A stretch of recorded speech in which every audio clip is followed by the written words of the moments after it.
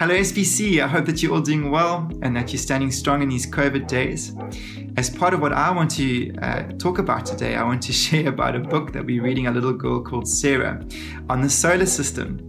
And it's this beautiful book that unpacks how at the center of the system we have this glorious star called the sun. And because of its size, and it has a gravitational pull, and it has planets that orbit around it. And likewise, these individual planets have these mini planets called moons that get pulled into that specific planet's gravitational pull. And so that these little moons or mini planets rotate around that specific planet. Now, what strikes me about this is that what a planet orbits around has massive consequences for it. Say it again, what a planet orbits around has massive consequences for it.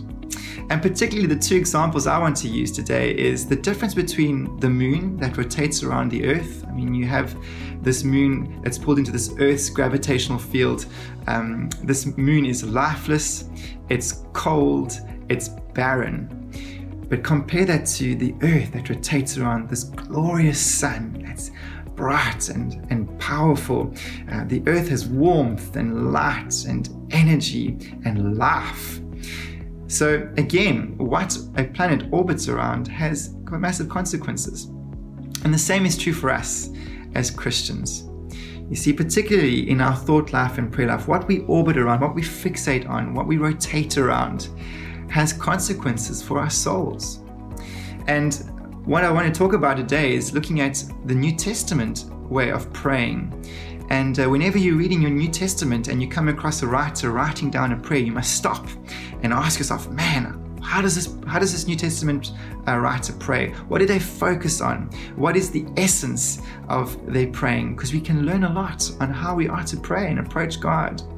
And what you'll find is in the New Testament, whenever there's an example of prayer, particularly the greatest teaching on prayer, which is from Jesus himself in Matthew chapter 6, where he unpacks the Lord's Prayer, is that the gravitas, the gravity pull, the center of gravity of the New Testament prayer is in God and who he is and what he's able to do. I mean, think about those opening lines of the Lord's Prayer. Our Father, who art in heaven, hallowed be your name, your kingdom come, your will be done on earth as it is in heaven. I mean, can you just feel where that orbit, that prayer is calling you to orbit around? It's around who God is and where he is in heaven and what he's able to do. He's a king, he has a coming kingdom.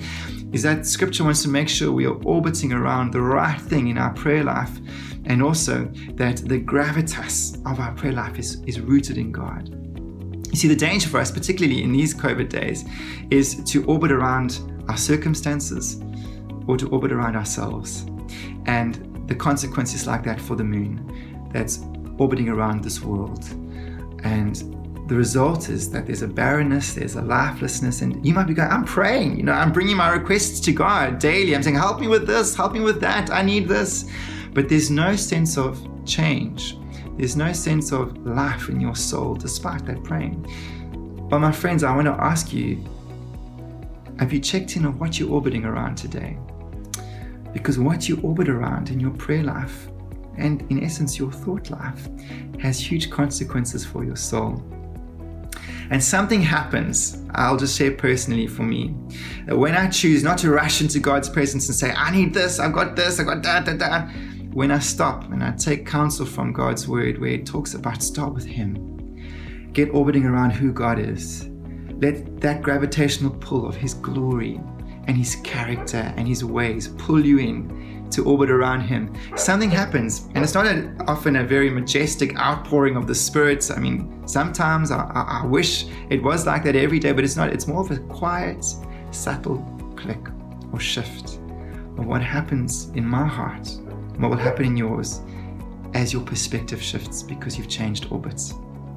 And what you'll find is there is a peace, there is a light and warmth and energy and power that comes to your soul because of what you've now started to orbit around, because of orbiting around God and who he is. And so, my friends, today, would you orbit around the glory of this God who's in full control, who loves you, who loves your kids, who loves the aspects of your life and is walking and journeying this time with you? Would you orbit around His glory and His splendor? And if you'll do that, I promise you, you'll experience the joy of what it means to have rest. So I want to pray for us today, and I'm going to pray a New Testament prayer over you. So I'm going to ask you to close your eyes and to listen to these words today.